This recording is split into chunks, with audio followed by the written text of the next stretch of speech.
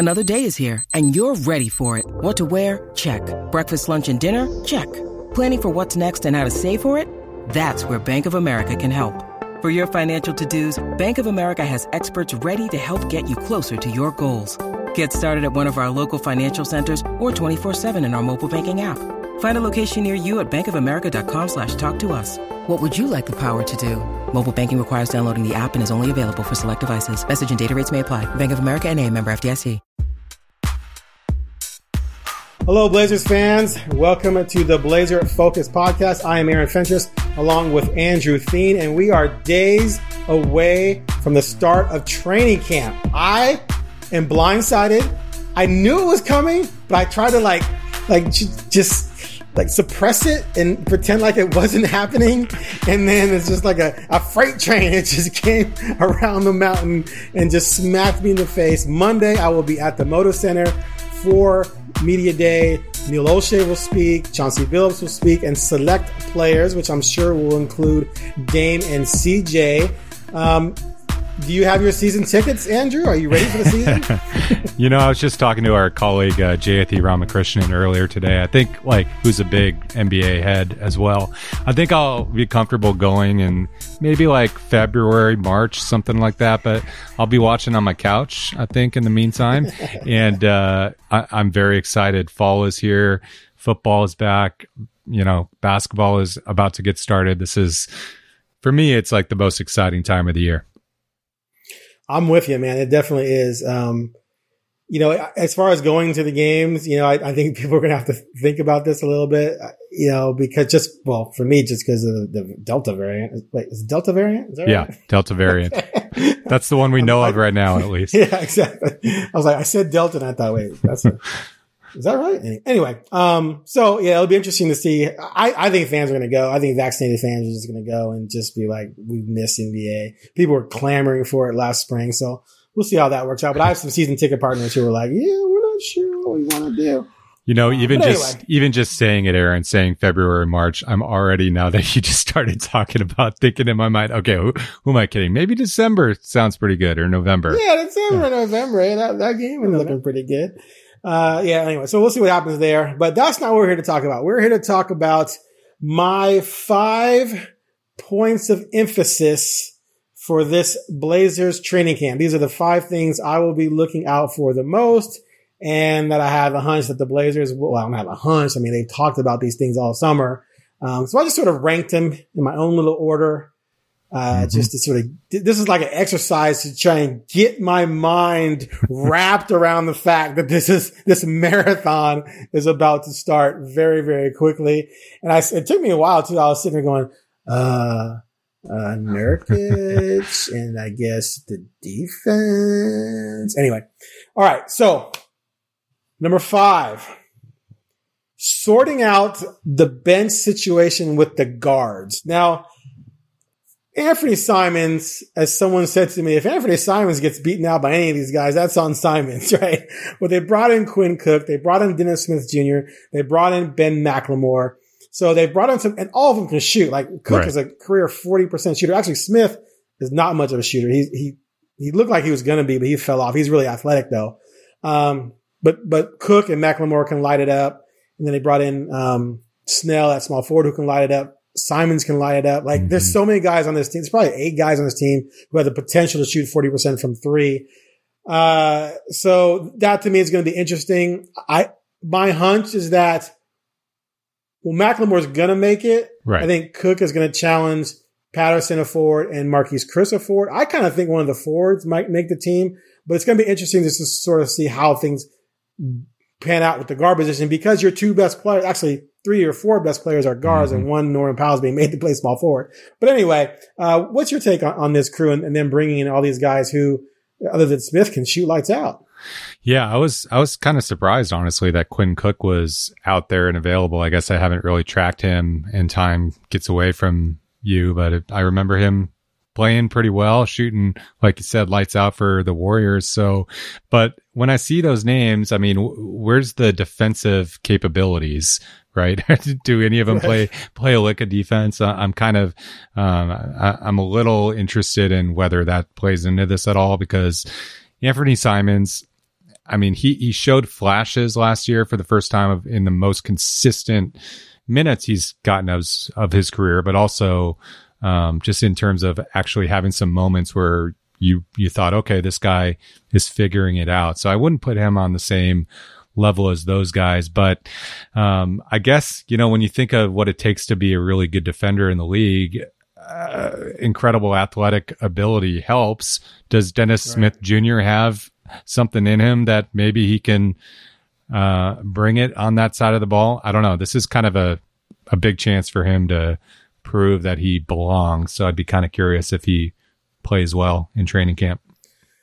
Yeah, Simons on 538 had one of the worst defensive ratings in the league last season. And for much of the year, when I would go look at the top 300, he would be 300th or 299th. Brutal. But what's funny, though, is that when CJ came back and they went and got Powell, Simons disappeared from the rotation. Like, he literally got some DNPs or maybe played just a few minutes. Yeah. And then all of a sudden, he was back in the mix and became part of the regular 8 going into the playoffs. And Stott said the main reason was because his defense turned the corner. So, maybe he obviously, I mean, not that Stott has a high bar for defense. I think Stott's really liked his 42% 3-point shooting, maybe more. But supposedly he had turned the corner on defense. And, so maybe that will continue into this season. Now, I saw a lot of videos and stills of him, working out in the weight room, trying to add some strength. And that's always been one of his problems, is that he's so slight. He was so young. He was just a smallish guy. And if he put on 5 or 7 pounds of muscle and got stronger, increased his bench, then maybe he'll be even better of a defender this year. As far as the rest of the dudes, we hadn't looked them up since you brought it up. Quinn Cook last year, 104 defensive rating, 105 the year before, 102. Like, his worst was 18-19. He was 112, but the last, actually I take that back. Sorry. Last season, he was 104 total, 105 with Cleveland, 102 with the Lakers. So it was all in 1 year. And then 102 the previous year, which was the Lakers. So his last 2 seasons, he's been better than everyone on the Blazers roster with his defensive rating. Man, so that shows what I know. In my mind, he was still a Warrior, but that was like 3 years ago. That's embarrassing. Well, I guess he's been bouncing around, man. The thing that, I'm glad you mentioned Simons apparently turning a corner, because, I remember when he was a rookie, thinking, well, he kind of seemed a little like he was a little frisky on that side of the ball, and maybe he had some potential. And then somewhere along the line, when you get buried on that depth chart and maybe you lost some confidence, that kind of went away. So, long arms, really good athlete. Maybe he has taken those strides in the off season. Obviously we know that he's proven he can shoot the ball extremely well. So ideally, as is evident by his, teammate and mentor, Damian Lillard has shown you can add different skills during the off season. So maybe he was working on that. Yeah. And also, there's the factor that when you're young, you might try really, really hard, but you often are getting manipulated by more mature players who are going to use your, like you said, friskiness against you. But yeah, it was just interesting last year that Stotts made a point of emphasis to be like, dude's playing defense, so I'm put him on the court. I looked up Dennis Smith for you here. His defensive rating, not as bad. I mean, 108. Huh? Last year, then 112, go back to 107, 108, 107. So he's been solid. He's an athletic guy. So if he tried, I imagine he can be solid. So at least but man, his shooting is just, I just really don't know how they keep a guy who can't stroke the three as a 6'1" guard, like a 6'2" guard. It just doesn't make sense to me that would be high on their list of things to do when you have so many other guys who can shoot it. Yeah, you mentioned Patrick Patterson, which, I would tend to think, when I saw that he was going to be part of this whole crew, I went, ooh, because he's been a guy that, I've always watched and just thought was solid, right? I mean, he's a great shooter for a guy his size. He doesn't really have any tremendous negatives as far as I can tell. And if you're looking for, again, a team that really is going to need competent, solid players from when we're talking about a 9th, 10th guys for a team that wants to compete. You know, I think having that commodity versus taking a flyer that some of these other players who haven't really panned out, whether it's we talked about him last time, Marquise Chris, which you seem to be a little bit higher on than I am, whether he puts it together or, but you know, Patrick Patterson, hey, why not? Yeah, no, I like his chances too, along with Chris. I do think they need a forward more than another guard. So I kind of think one of those two, Chris or him, will make it. Chris was doing some pretty nice things in Golden State, but you know, I just looked at the stats and called up a couple highlight reels and thought, I'll go with that guy. So I'm not at all trying to pretend like, Patterson couldn't be the guy. So we'll see. All right. So moving along from that one, that topic, next on my list is figuring out the best ways to use Powell and making him Norman Powell and making him more of a focal point within the offense, which is a little tricky because you have Nurkic, who we'll get to later, who wants to be a bigger part of the offense. And you still have the two ball dominant scoring dynamos of Dame and CJ, who had eventful summers. Dame got married, released an album, did 5 videos for that album, something like that. And CJ just announced that he and his wife are going to have a baby. But he's also starting a winery too. And he's starting a winery. 100 acres of grapes. These guys will go 20-62. They've been way too busy this offseason. I'm just kidding. But no, I'm really intrigued by Powell because of his ability to take people off the dribble, pull up and shoot from anywhere, create his own shot. And he's unselfish. He'll give up the ball when defenses collapse on him in any way, shape, or form. And he can shoot it. He was killing it from 3 in Toronto. He struggled a little bit in Portland, said that he was just trying to get acclimated to the system and playing with these guys, and then also playing with, two, ball dominant guards. But now he's had the off season to work out with these guys, coming into the season with a new coach, a new focus, and have a real training camp, to work with these guys. So I'm really fascinated to see what he brings to the court and what they do with him. Couldn't agree more. I mean, he's, talk about a guy who's been loved, right? I mean, think of all the ways they've wooed him by, setting up his house and catering to his dogs and stuff that to be loved as much as the Blazers loved Norm Powell from the moment he arrived. But, right. I mean, this is, he's not going to be a guy who's going to command the limelight, on any given night, but he's so critical, I think, to the ultimate ceiling of this team. And I think ultimately just finding ways to get the ball in his hand and get out. And I don't know if Chauncey's talked about this at all, but getting out and run seemed that would be an option to get the ball in Norm's hand, because he's probably the best in the open court on this team. So I'm very excited to see what they have in store and what kind of offensive sets and whatnot. But ultimately, I expect a lot of quick outlets to Norman Powell. I mean, if he can just, like, when you look at his numbers and how they dipped when he came to Portland, he took 13.5 shots per game for Toronto and averaged 19.6 points. He comes to Portland, takes 13 shots per game, just half a shot less, and his points dropped to 2.6 points per game. So it's like, if he just gets to the comfort level that he had in Toronto and his numbers just stabilize back to who he normally is, then right away he's going to be bringing a couple more points to the game without even getting more opportunities. But I see him getting more opportunities and better opportunities with how Billups wants to do things. I mean, there's no reason why he can't be a true third 20-point scorer on this team without stretching really the shots any more than they already stretched, because he's so efficient when he's on. Yeah, and just the playing off of Nurk, I think is going to be key. Those guys seem to have a good chemistry together. And Nurkic, as we know, loves to find players when they're moving. And when Nurkic is healthy and on the floor. So getting those guys, hopefully, if you're talking 65 plus games with them together, that's going to be I think a pretty fun duo to watch, not just for Portland fans, but for fans of basketball, because those guys, the highlight play is in the offing, I think, when you got those two guys together. Right. And the other thing about him too is, Damian is not afraid to penetrate and take it to the basket, but he tends to do it more often when there's a clear, obvious lane to make the clear, obvious layup. Like he's not going in there and trying to dunk on people or make acrobatic plays. And he shouldn't. Like, why take all that contact, right?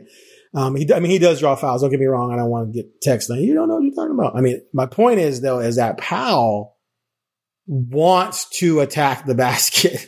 Like he loves to be that guy, to go to the rim. He has that long reach. And with the way they were playing with jacking up all these threes, like Bill said, there was no emphasis on taking the ball really to the basket, one of the things I think that's going to help Simons this year is that Stotts really basically told Simons, you are killing it from the three. Keep shooting the three. That's what I want you to do. And so he rarely took the ball to the basket, but he's so quick and so athletic. He's difficult to stop. Same with Powell, who's more of a grown man. CJ's not a guy who really is going to take it to the basket. He'll take it and get his mid-range jumper, or the midi as he calls it, which I think is hilarious when he says it. I like hearing him say that. It's something when he first said it, I was like, oh, that's cool. But, and Covington's not a guy who's taking it to the basket. Nance, not necessarily, especially off the dribble like that. So Powell is they're going to be putting in play specifically to give Powell a chance to attack with his athleticism. I'm looking forward to seeing more of that.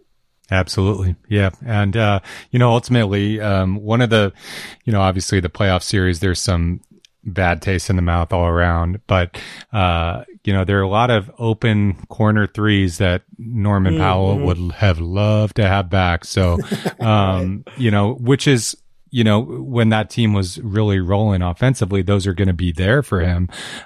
So they're going to be there for him again this year. So beyond the catch and slash, and taking it to the rack. Oh man, some wide open threes, hopefully, will start falling. You are listening to the Blazer Focus podcast. We'll be right back after a short break.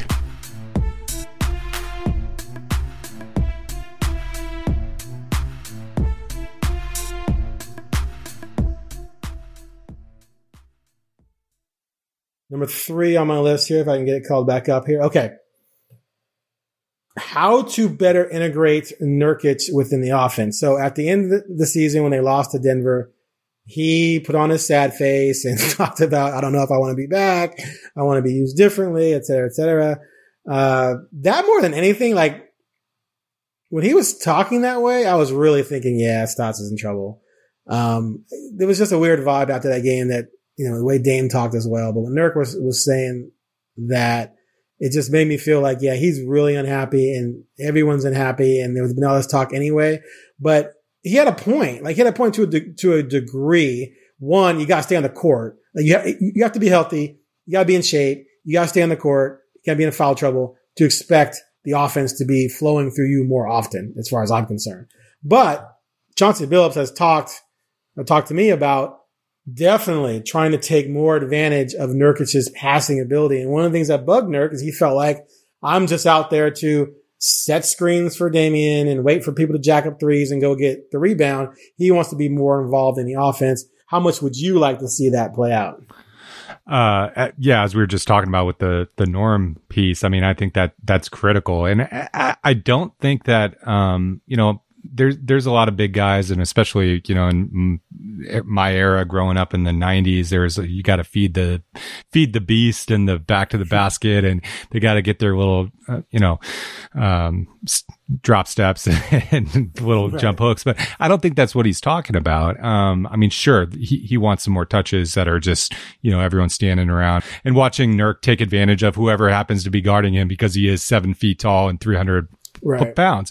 But I mean, this is a guy who really, I think you can kind of see it in his eye. He loves making those passes. He loves being more involved, in beyond just setting those picks, which, I think that's just common sense. We need to see more of that. But as you alluded to, that's on him too. And he's got to be healthy. He's got to be on the court, yada, yada. But, having a more involved Nurkic, having more touches doesn't mean necessarily more shots, which he's going to shoot more, I think, this year, obviously, and he should. But I mean, it's just a matter of moving the rock around, which Chauncey said is going to be key to their success, because this is a team that's been towards the bottom of the league, as we've discussed, in assists many years in a row. I don't have it off the top of my head, but it's always one of the lowest assists per game. They were last league. year. Yeah.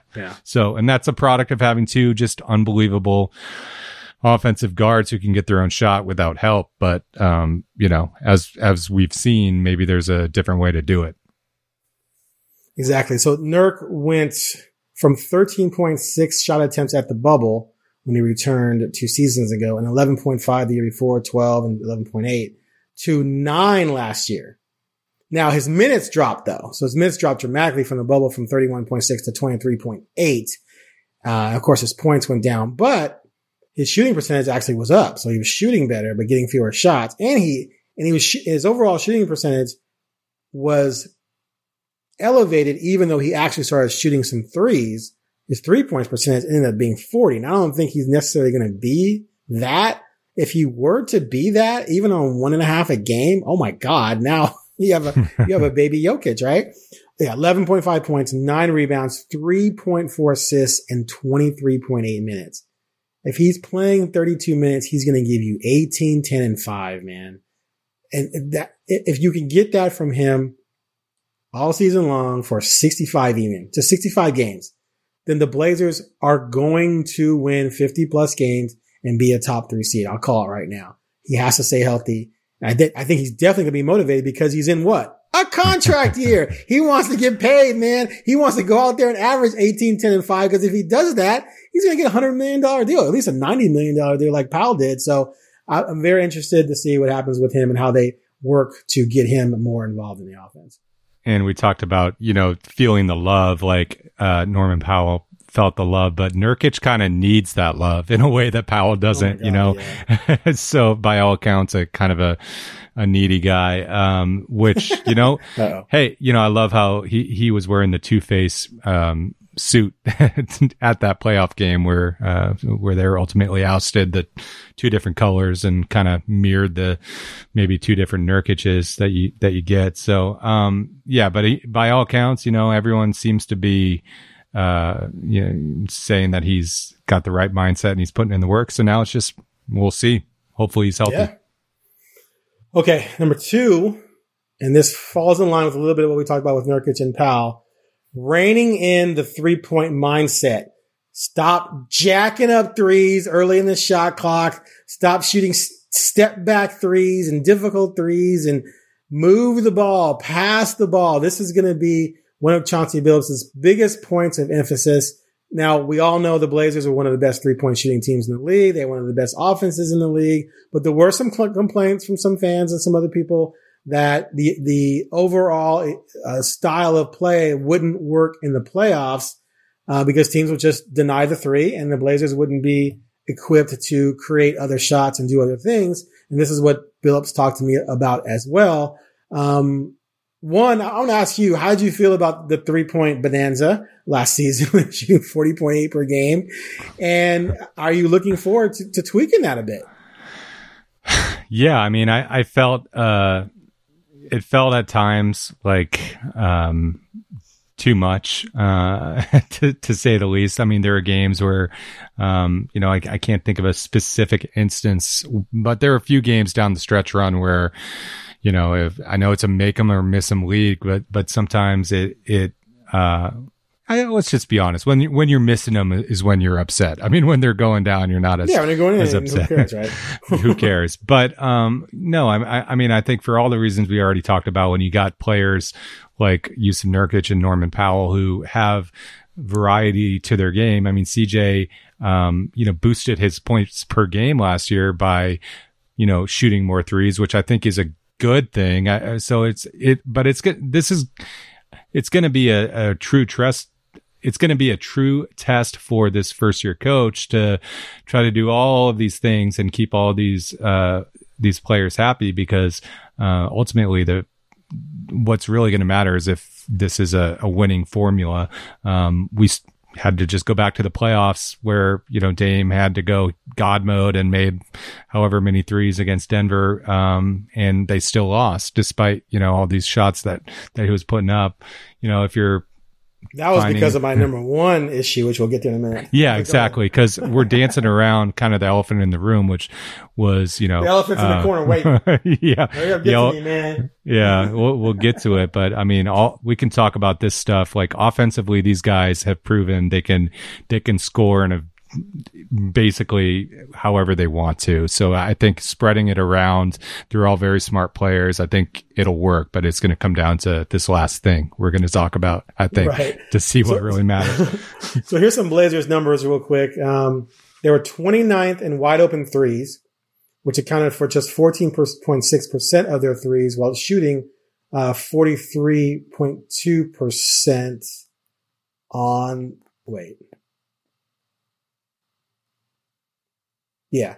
Anyway, Utah led the NBA with 23.9% of its threes being considered wide open, which is no defender within 6 feet. So when the Blazers shot a three that was wide open, they shot 43.2%. That's good. Off the charts. Their season average was right around 37, 38. So clearly that's a situation where, of course, anyone would want more wide open threes. And one of the reasons Billups believes they can change that number, increase that percentage to be closer to where Utah is, where 24% of their threes were considered wide open, is by moving the ball more, passing it. Don't just take the early three. And someone was talking bad about Anthony Simons the other day, and I got really territorial because that's my dude. I love that guy. He's going to be really, really good when he gets a shot. So I went to his highlight reel, and I was going to pick out all the clips where he took it to the basket or shot a midi or whatever, right? And you had to go through like 6 threes and then there'd be drive the basket, 7 more threes, and then because that's what he was told to do.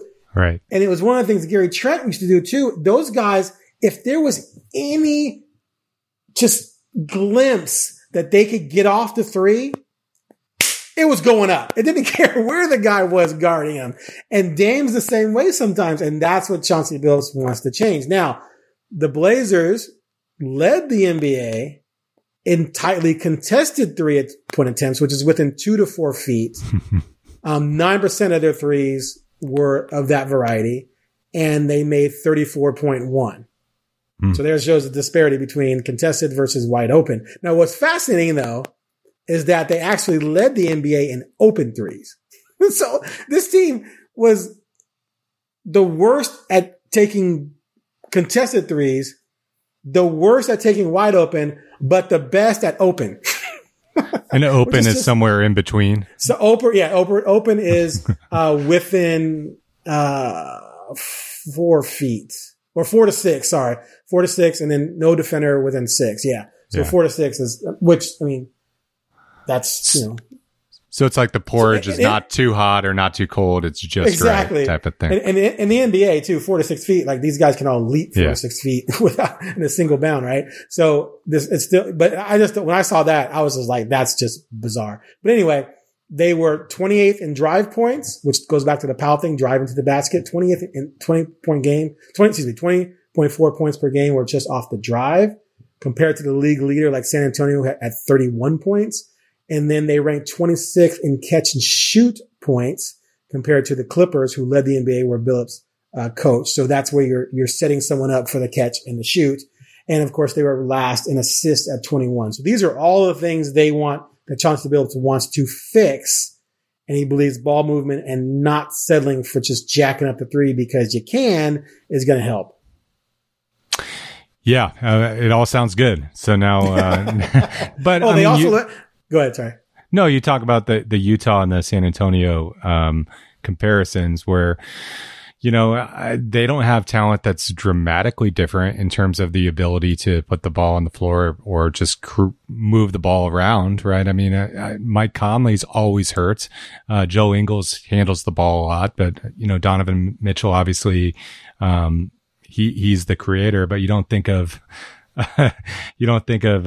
what's his name? The 6-man, Clarkson.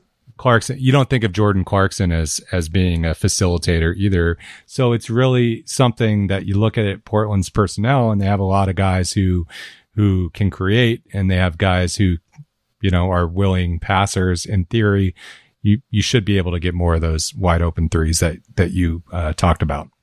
Yeah, and I don't feel like this is like a selfish team. Like, we're not trying to get Allen Iverson to give up the ball. No offense to Allen Iverson, but Allen Iverson loved to shoot the rock. Like, I think Lillard, and I remember having just massive debates about this at a place I worked before, NBC Sports Northwest, where we talked about, and I'd be like, Dame is a shoot first point guard, and people would actually argue with me about, he averages 6 assists. He needs to be averaging 9.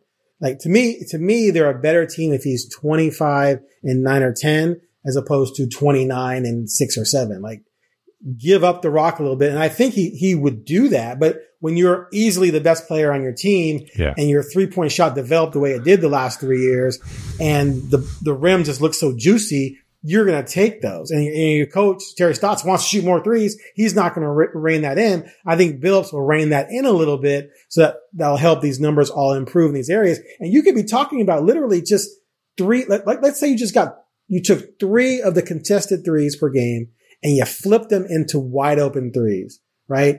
And you make 1 or 2 of those per game. That's 3 to 6 points different per game. And you fix your defense. Like, you're talking about creating that point differential. That's just going to lead to more wins.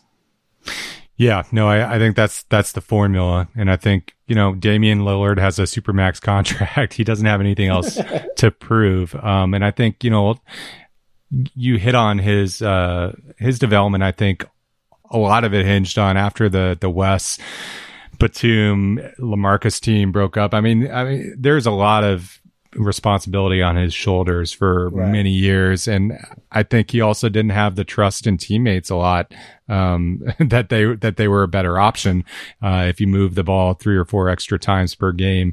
But when you're moving it to Norman Powell, or to, maybe a healthy and motivated and fit Yusuf Nurkic. And then obviously your wingman and CJ. Hopefully he's a little more willing on that end, but they also have to take advantage of those opportunities, and then those assist totals will rise. Right, exactly. And one of the reasons, they brought in McLemore and Snell, Billups said, was that those guys are willing to play D, and they can stroke it, especially when they're open. They're not necessarily as great as maybe Dame is at shooting over someone or getting step back, right? But if you're playing a system where you're creating more open looks, and you have bench guys who are willing to play decent defense, and they're going to stick that 3 when they're open, especially from the corner where Billups wants to increase 3-point shots, then those guys are going to be extremely valuable. So when people were laughing at it and mocking it and blah, blah, like it's more about the fit in terms of what they want to do than it is about how great they are individually. Snell shot 55% from 3-point range last year. He only took 100, but if that's your backup 3 coming off the bench and waiting for the kickback from Lillard or Powell or somewhere, or Nurkic kicking it out to him or whatever, and he's going to shoot 50% or even 45, that's a huge asset, given what you want to do offensively. Yeah, I mean, any Blazer fan, I think, will recall, it surely seems like Tony Snell is one of those guys, like the Bino Udrih school of Blazer killers, where just whenever he played the Blazers, man, even if he wasn't hitting shots, I just felt like he made life impossible. I don't know, he's got deceptively long arms, but there's lots to look forward to, but let's get to your last one. Yes, let's do, because none of this will matter. They still go out there and play garbage defense. So I have the link together. Billups needs to get Dame and CJ completely bought in on defense and change the entire defensive mindset of the team.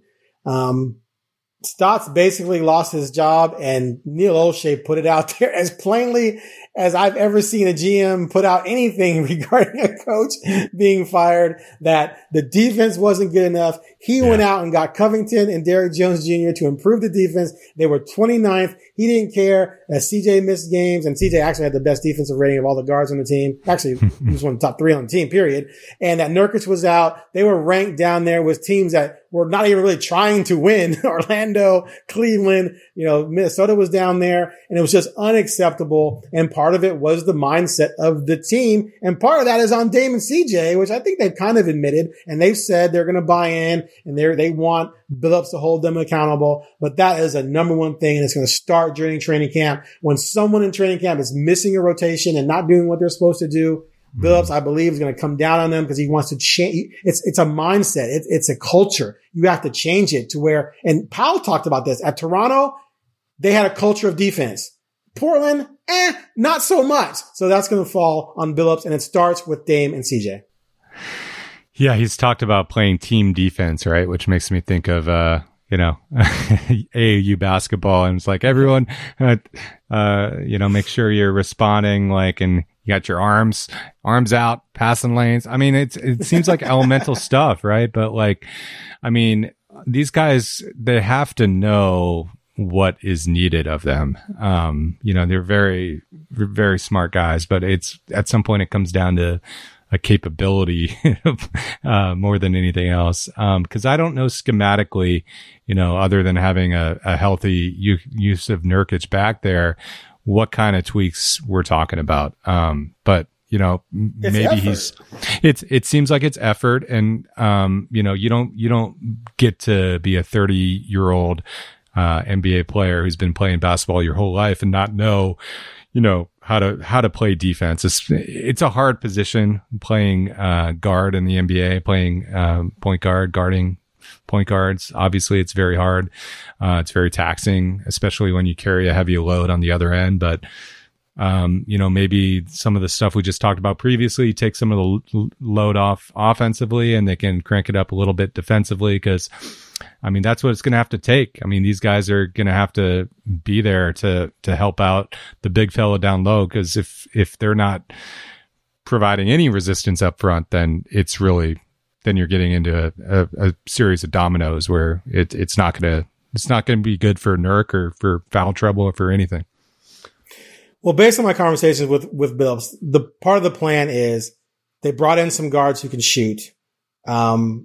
They want to take some pressure off of Lillard. And we're not talking about him going from 28 points a game to 22, but it might fall a little bit, or the scoring totals might not come down, but maybe the shots come down and the minutes just a little bit, but his efficiency goes up because he's not taking as many bad threes, right? He's getting better threes because of the ball movement. But then he can expend more energy on defense. And Billups said, look, those two did so much, Dame and CJ, that they knew if they picked up 2 fouls in the first quarter because they were being aggressive, then now they're going to come out. Well, now he's saying, well, we don't want that to happen. But if that does happen, they believe they have some veteran guards, and then the evolution of Simons to go in there and eat up some minutes and take some pressure off those guys so they can devote more energy to the defensive side. Now, here's what's funny about this whole defensive rating thing that people love to talk about. So the Blazers ranked 29th. Their defensive rating was 116.6 points per 100 possessions. The Suns ranked 10th at 112.1. So you're talking about 4.4 points per 100 possessions. That's literally 2 baskets or a 3 and a free throw. It's not that huge of a leap. But if you just give better overall effort and you contest a little bit more and you're in a guy's face a little bit more and you're more disruptive and you force maybe one more turnover or one more deflected pass, you can easily go from 116 to 112 in 100 possessions easily. It wouldn't be that difficult just on effort alone. So if Chauncey Billups is serious and Dame is serious, and Chauncey said, we're going to find out who really wants to win. And he meant Dame. He meant CJ. Do you guys really want to win, or you just want to win? If you really want to win, you're going to play some damn defense, and we're going to be a better defensive team, not just, when it counts in the last 2 minutes, but the entire game, so that maybe with 4 minutes to go, we're not down 4, we're up 4.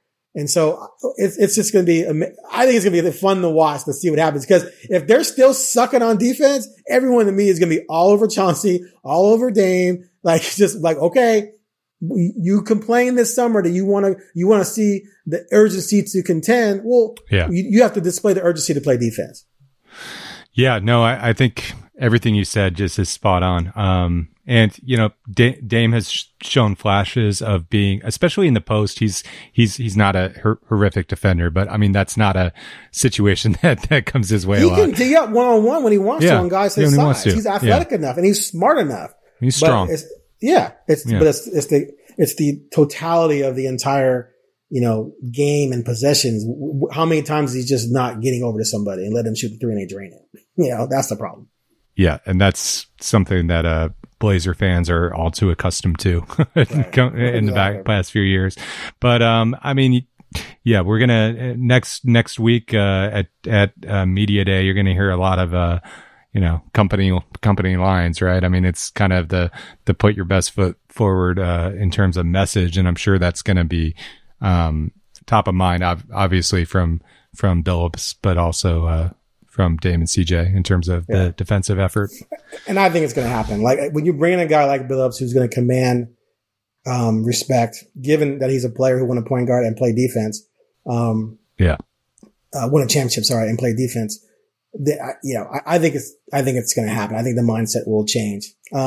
Anyway, that's my list of 5. But before we jet, let's get to today's hot button issue. Ben Simmons, according to Stephen A. Smith, there's a report out that Ben Simmons has told the Sixers that he's not reporting to training camp. No way, no how. Trade him or else he's prepared to sit the season and give up $33 million.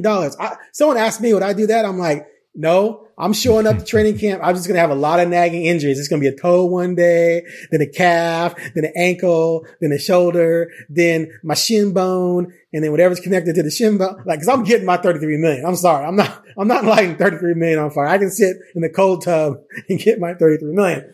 But Stephen A. Smith came out and said that the Blazers have put on the table CJ McCollum, Robert Covington, and 2 first-round picks for Ben Simmons. Now, there's some salary issues there, so there would probably have to be another player that would come back because CJ and Covington make a combined $42 million, and Simmons, is about $33. I'm not sure if the trade exception could be thrown in there or whatever, but anyway, that's all nuts and bolts for them to figure out later. The principal players are CJ Covington picks for Ben Simmons. I ask you, lover of the Blazers, would you do that deal?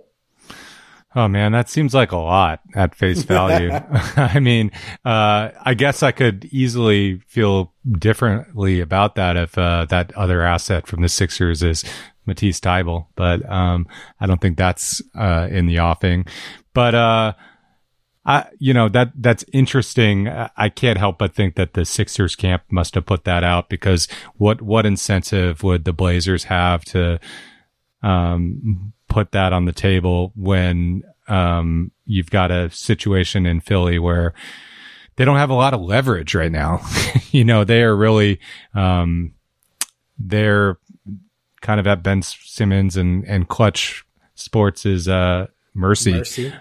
So the situation that we've talked about previously where the fan brain is starting to creep in a little bit, where it's like CJ McCollum has been such a part of my rooting interest and fandom for so long that it's hard to tamp that down. But if a CJ for Ben thing, I still think that's the deal that makes the most sense. And if CJ does go away, he'll always have roots here, and he'll have this winery that we can all talk about this some years in the future once the vines mature, which takes time. Right. Yeah, I mean, I think CJ McCollum is going to go nuts this season. Like, he was killing it last year before he got hurt. I think he's going to benefit a lot from the new mindset on offense, moving the ball around. I think it's going to result in a lot of good open looks for him, and he's going to deliver. He's going to deliver a big season. If I'm Philly, I want him because he can create his own shot. You put him with Embiid, I think you're going to be pretty good with Tobias Harris as well. I do think it's a lot for Portland to give up. I would rather do CJ in the picks, not McCollum. But to be honest with you, the picks, dude, people when they get all up in arms about late first round draft picks, it just makes me chuckle. It's like, just go on Basketball Reference and look at the last 10 NBA drafts, picks 10 through 30, and tell me how many of those guys are any good. It's like the 10% hit rate, literally. There's just not that many good players in that range. That's why teams will give up those picks, because if you get Ben Simmons and you keep Damian healthy, he's going to be here. Those picks are going to be in the 20s. So the picks are worthless to me. Covington thing, I think, would hurt a little bit, but he has 1 year remaining on his deal. Are you really going to bring him back? Whereas Ben Simmons is 25. And let's say, here's the other thing. Let's say Dame isn't happy next summer regardless of what happens. He wants out. Now you have Ben Simmons you can build around with Anthony Simons and then whatever haul you get for Lillard. And you wouldn't bring back Covington anyway. So for me, if they draw a line in the sand, I'm doing it and I'm starting Damian Lillard. Norman Powell moves to the 2, Ben Simmons, Nance, and Nurkic. I'm good. And I'm rolling with that. And I think they win 50 plus games. And I think their defense is going to be close to elite probably. And they're going to be really good. Yeah, we'll see. I mean, I guess, maybe take solace in the fact that Nasir Little isn't part of that. Maybe, I don't know, for contract reasons, probably more than anything else. But, yeah, it's hard when you're talking about a top 10 scorer in your franchise history. And another. You're too emotional. You're too emotional. I know. Man. Well, here's the thing. Here's the thing, man. I mean, is Ben Simmons gonna bring it? I hope so. Well, okay.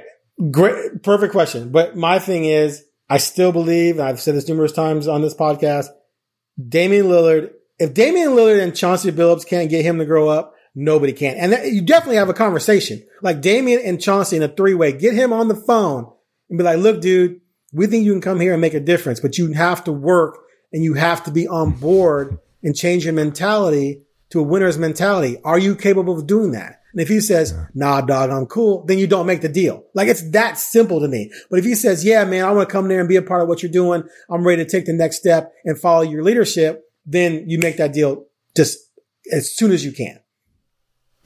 Yeah, no, I think that's the rub. And those are conversations that if they're happening, we're not going to be able to dial into the Zoom machine and watch them happen, unfortunately.